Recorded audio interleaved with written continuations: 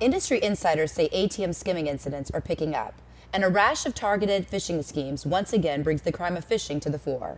Hi, I'm Tracy Kitten with Information Security Media Group, here with the editor's choice for November. Will 2011 be the year of the skimmer? After an uptick in skimming incidents in 2010, industry experts say more skimming in the United States can be expected in the months ahead, especially at the ATM. What's to blame? The United States' continued reliance on magnetic stripe technology, rather than the EMV chip standard used in Europe and other parts of the world. Losses per ATM skimming attack average about $30,000, according to ADT Security Solutions. In fact, ADT estimates ATM skimming attacks cost financial institutions and their customers 10 times more than losses suffered during robberies. Tom Wills, a fraud analyst at Javelin Strategy and Research, says arrests for ATM and POS skimming are no deterrent. 2010 has been a good year for law enforcement, Wills says. But as long as there are vulnerable devices out there, the bad guys will continue to target and attack them.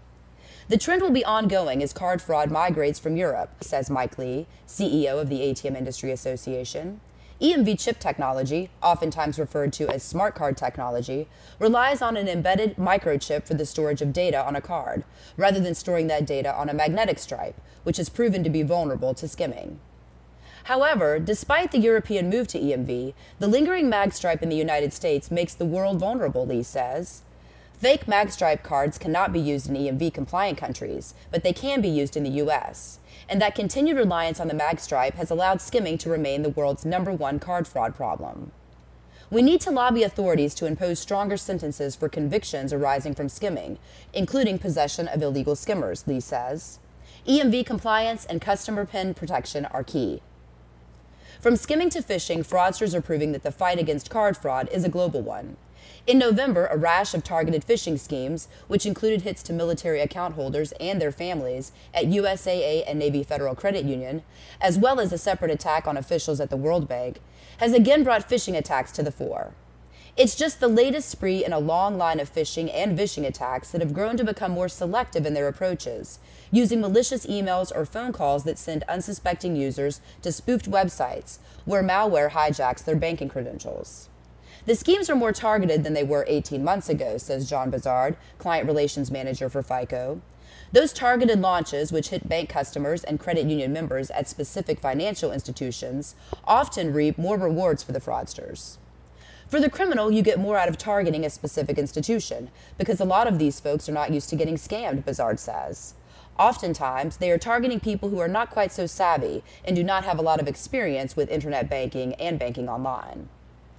Phishing often leads to identity theft, another hot topic in November. But as Kirk Nara, a privacy expert and attorney, points out, it's the Social Security number that is the most prized possession for ID thieves. And identification practices have made it easy for criminals to exploit those stolen Social Security numbers.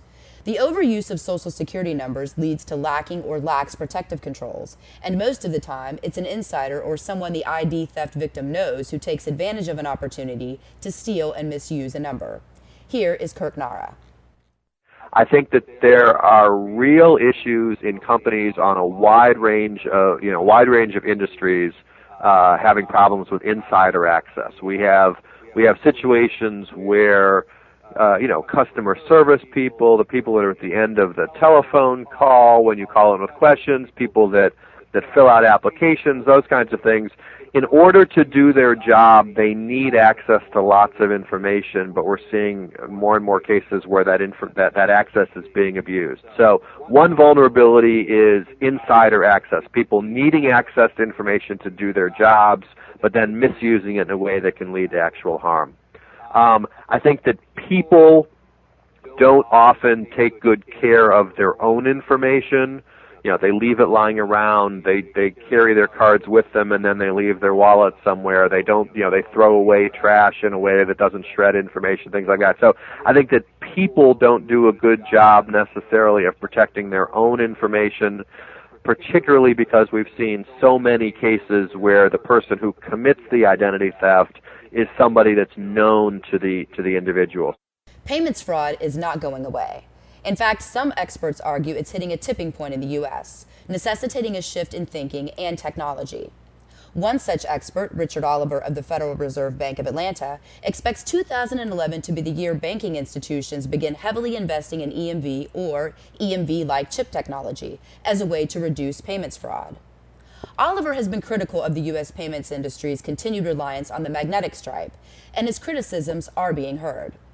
Oliver says a number of things need to be reevaluated in the payments chain, including ACH fraud and the industry's need for a standardized approach to authentication. Oliver says many payments innovations in the U.S. are long overdue. But Oliver's expected investment in EMV will face some challenges, namely because of lacking U.S. payments leadership. As Oliver rightly puts it, we have no one authority to help drive this thing in the United States.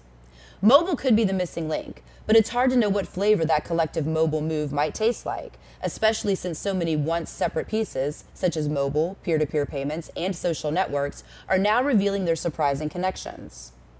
Bringing social networks such as Facebook into the payments fold, that's got security breaches written all over it, a reality no one is ignoring. But innovation cannot be stunted by perceived security hurdles. We have to keep moving forward. That's November's Editor's Choice. For Information Security Media Group, I'm Tracy Kitten. Have a great month.